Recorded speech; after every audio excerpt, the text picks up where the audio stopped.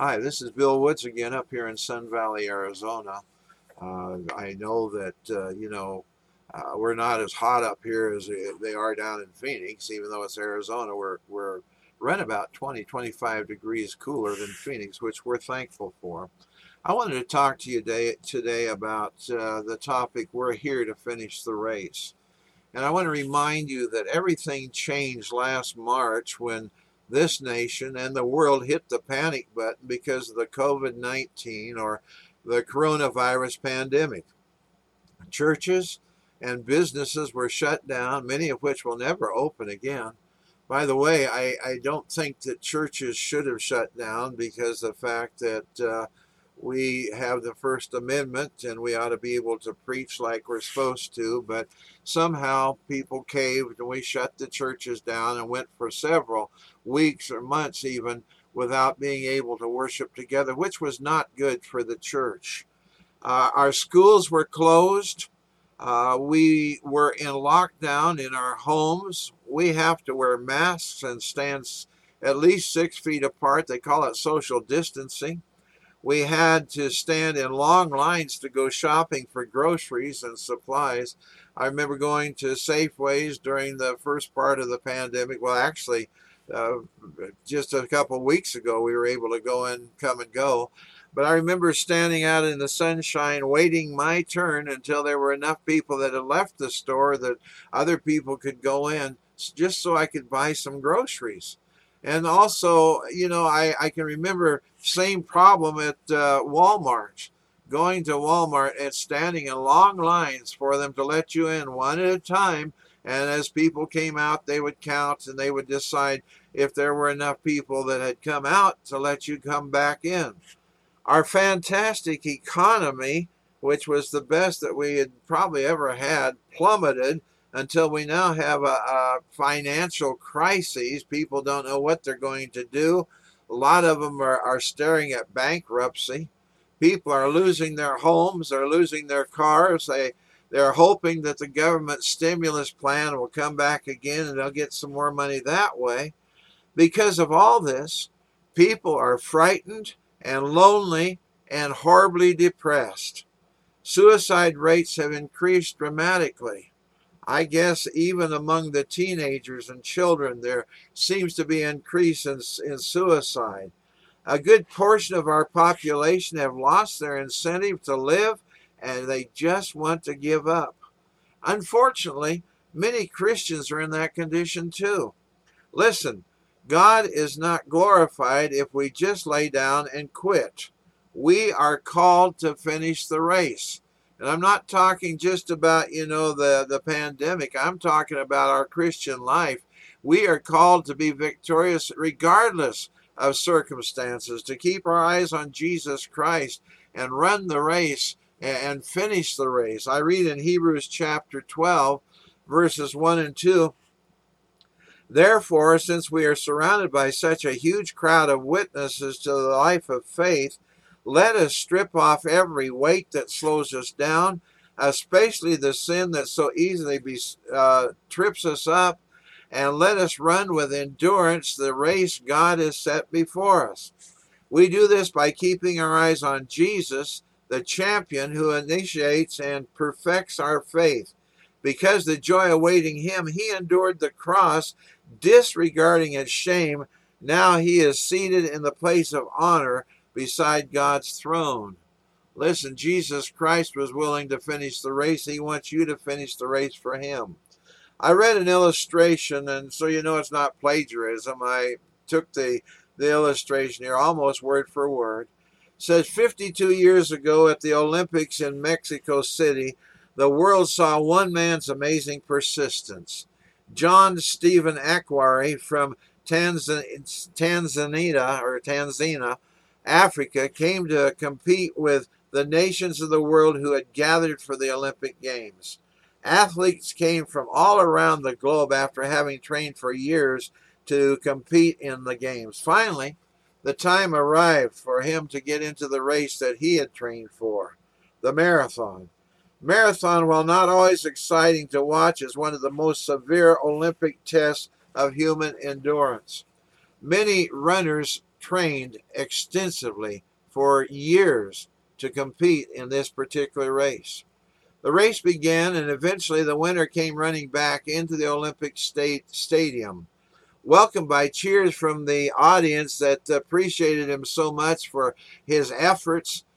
Soon other runners arrived as well, and eventually the race was over. Over, that is, except for one runner.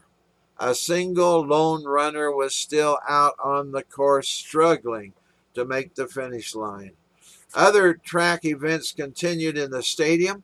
An hour passed, and finally, after an hour and a half, the final runner, an athlete from Tanzania, I hope I'm saying that right, John Stephen Akwari, entered the stadium. His pace was slow. Akwari had cramped up because of the city's high altitude. He hadn't trained at such an altitude back in his country. At the 19th kilometer point, during the 42-kilometer race, the runners were jockeying for position, and he was bumped and knocked down. He fell badly, wounding and dislocating his knee. His shoulder hit hard against the pavement. By sheer grit, he got up and kept on running, finishing last among the 57 competitors who completed the race. Now, mind you, 75 competitors had started, and many had fallen out by the wayside before they got to the end, but this man completed the race. The winner of the marathon, Mamo Wolde of Ethiopia, finished in 2 hours, 20 minutes, and 26 seconds. Akwari finished in 3 hours, 25 minutes, and 27 seconds when there were only a few thousand people left in the stadium and the sun had set. A television crew came out from the medal ceremony when they heard there was one more runner about to finish. His steps were wobbly. His knee was bloody and bandaged from that fall earlier in the race where he got bumped and knocked down. He looked terrible as he came into the stadium. He just looked like he wanted to lay down and die. The fans realized who he was and what he was doing, and they began to cheer as he made his way around the track and finally, painfully, crossed the finish line. Cheers swelled up as the fans saluted this man's determination. Later, he was asked why. When he saw he had lost the race by 1.5 hours, why had he kept on running?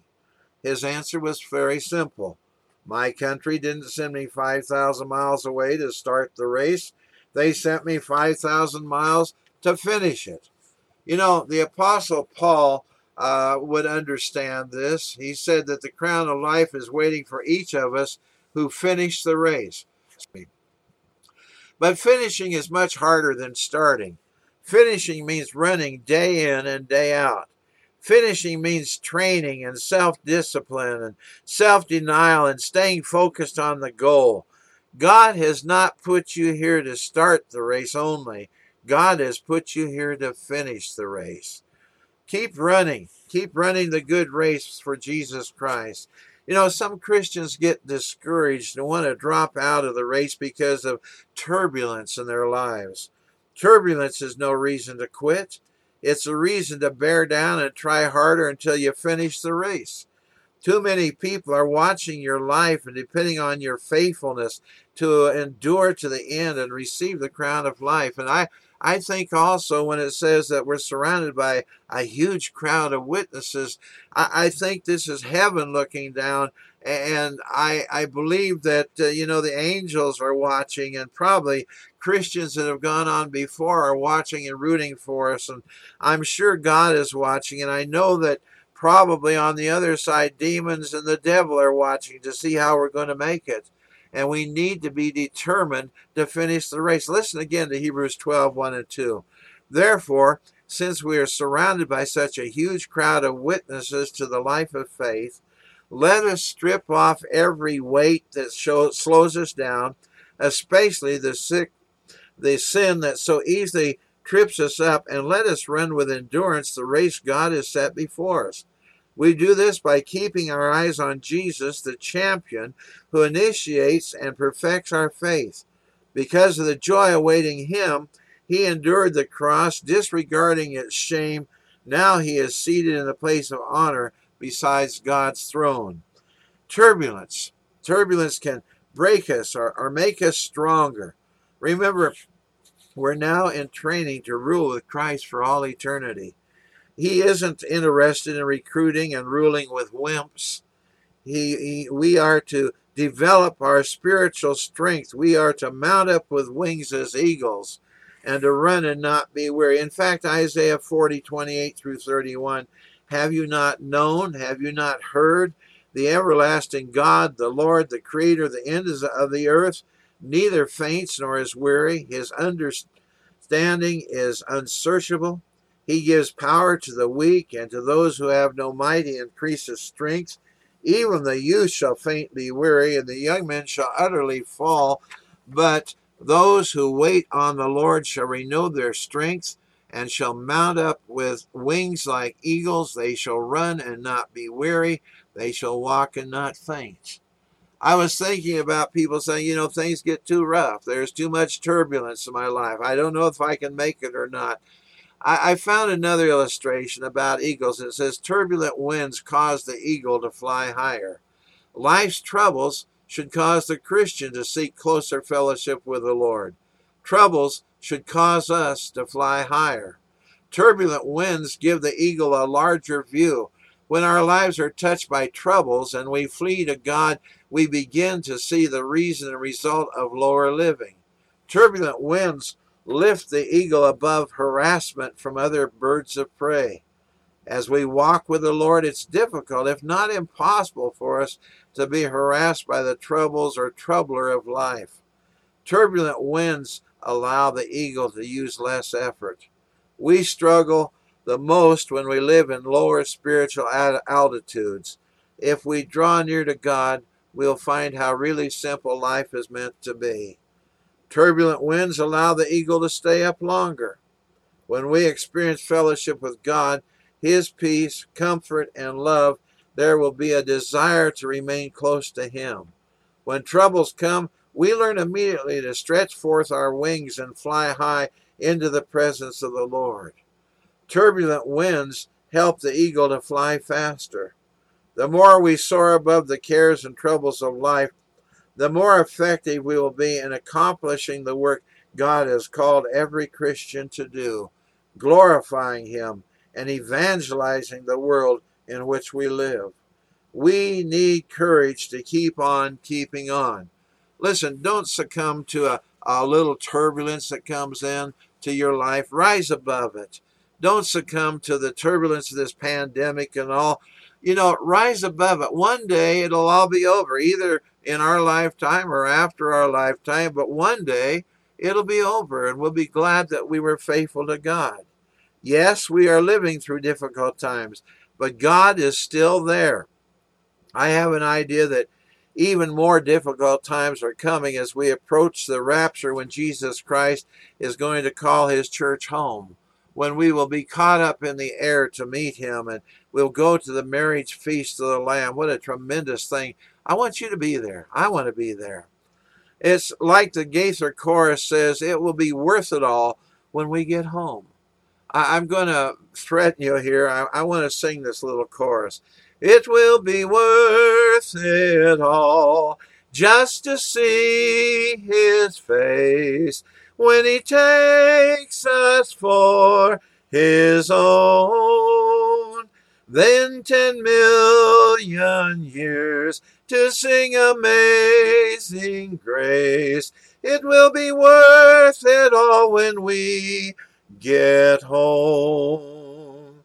Remember, we're here to finish the race. We're not here to fall down and give up, to be defeated by Satan. We're here to finish the race. And I would encourage you, even though you're going through a rough time right now, get your eyes fixed on Jesus Christ. Because whatever you're facing today will seem so minor when you finally face Jesus and know that He's welcomed you home. I want to pray with you. Dear Jesus, we got people that are listening to this that are probably going through difficult times. There's turbulence in their life. Lord, they don't know how to react to the pandemic. And I just pray, God, that you'll help us each one to know first, we need to know our hearts are right with you, that we've confessed our sins to Jesus Christ, accepted you as our personal Savior, and are living the life we're supposed to glorify you. And then, Father, we need to keep our eyes on you to know that whatever we're going through is temporary. And whatever we face now won't amount to much when we face you in your kingdom. Encourage people, Lord. Help them to draw close to you. Help the ones that are listening today to know that they can find strength in Jesus Christ. We love you. We want to serve you. And Lord, if there's some that don't know you, help them to know this is the day of salvation. This is the accepted time to find you as their Lord. In Jesus' name, amen. Well, I just wanted to encourage you today to let you know that what we're going through is not something that should defeat us as Christians. It's something that should help us to realize better days are coming and we're going to be with Jesus Christ one of these days. I hope to see you around the throne of God when we get there. Listen, if you want to contact me, my email address is lowercase REVWMWWOODS at gmail.com. That stands for Reverend William W. Woods. Or my mailing address is Box 4031, Sun Valley, Arizona 86029. Now, some have wondered, how can we help support this ministry? Well, first, you need to make sure your tithe goes to the local church where you get your spiritual food. But if you want to help, we're trying to expand some things here. Then I would ask you, if you really want to help, send a check or something to William Woods. Just mark it at the bottom, Church of the Galilean, and we'll see that it gets used for the glory of God. Thank you. God bless you. We'll talk to you later. God bless. Amen.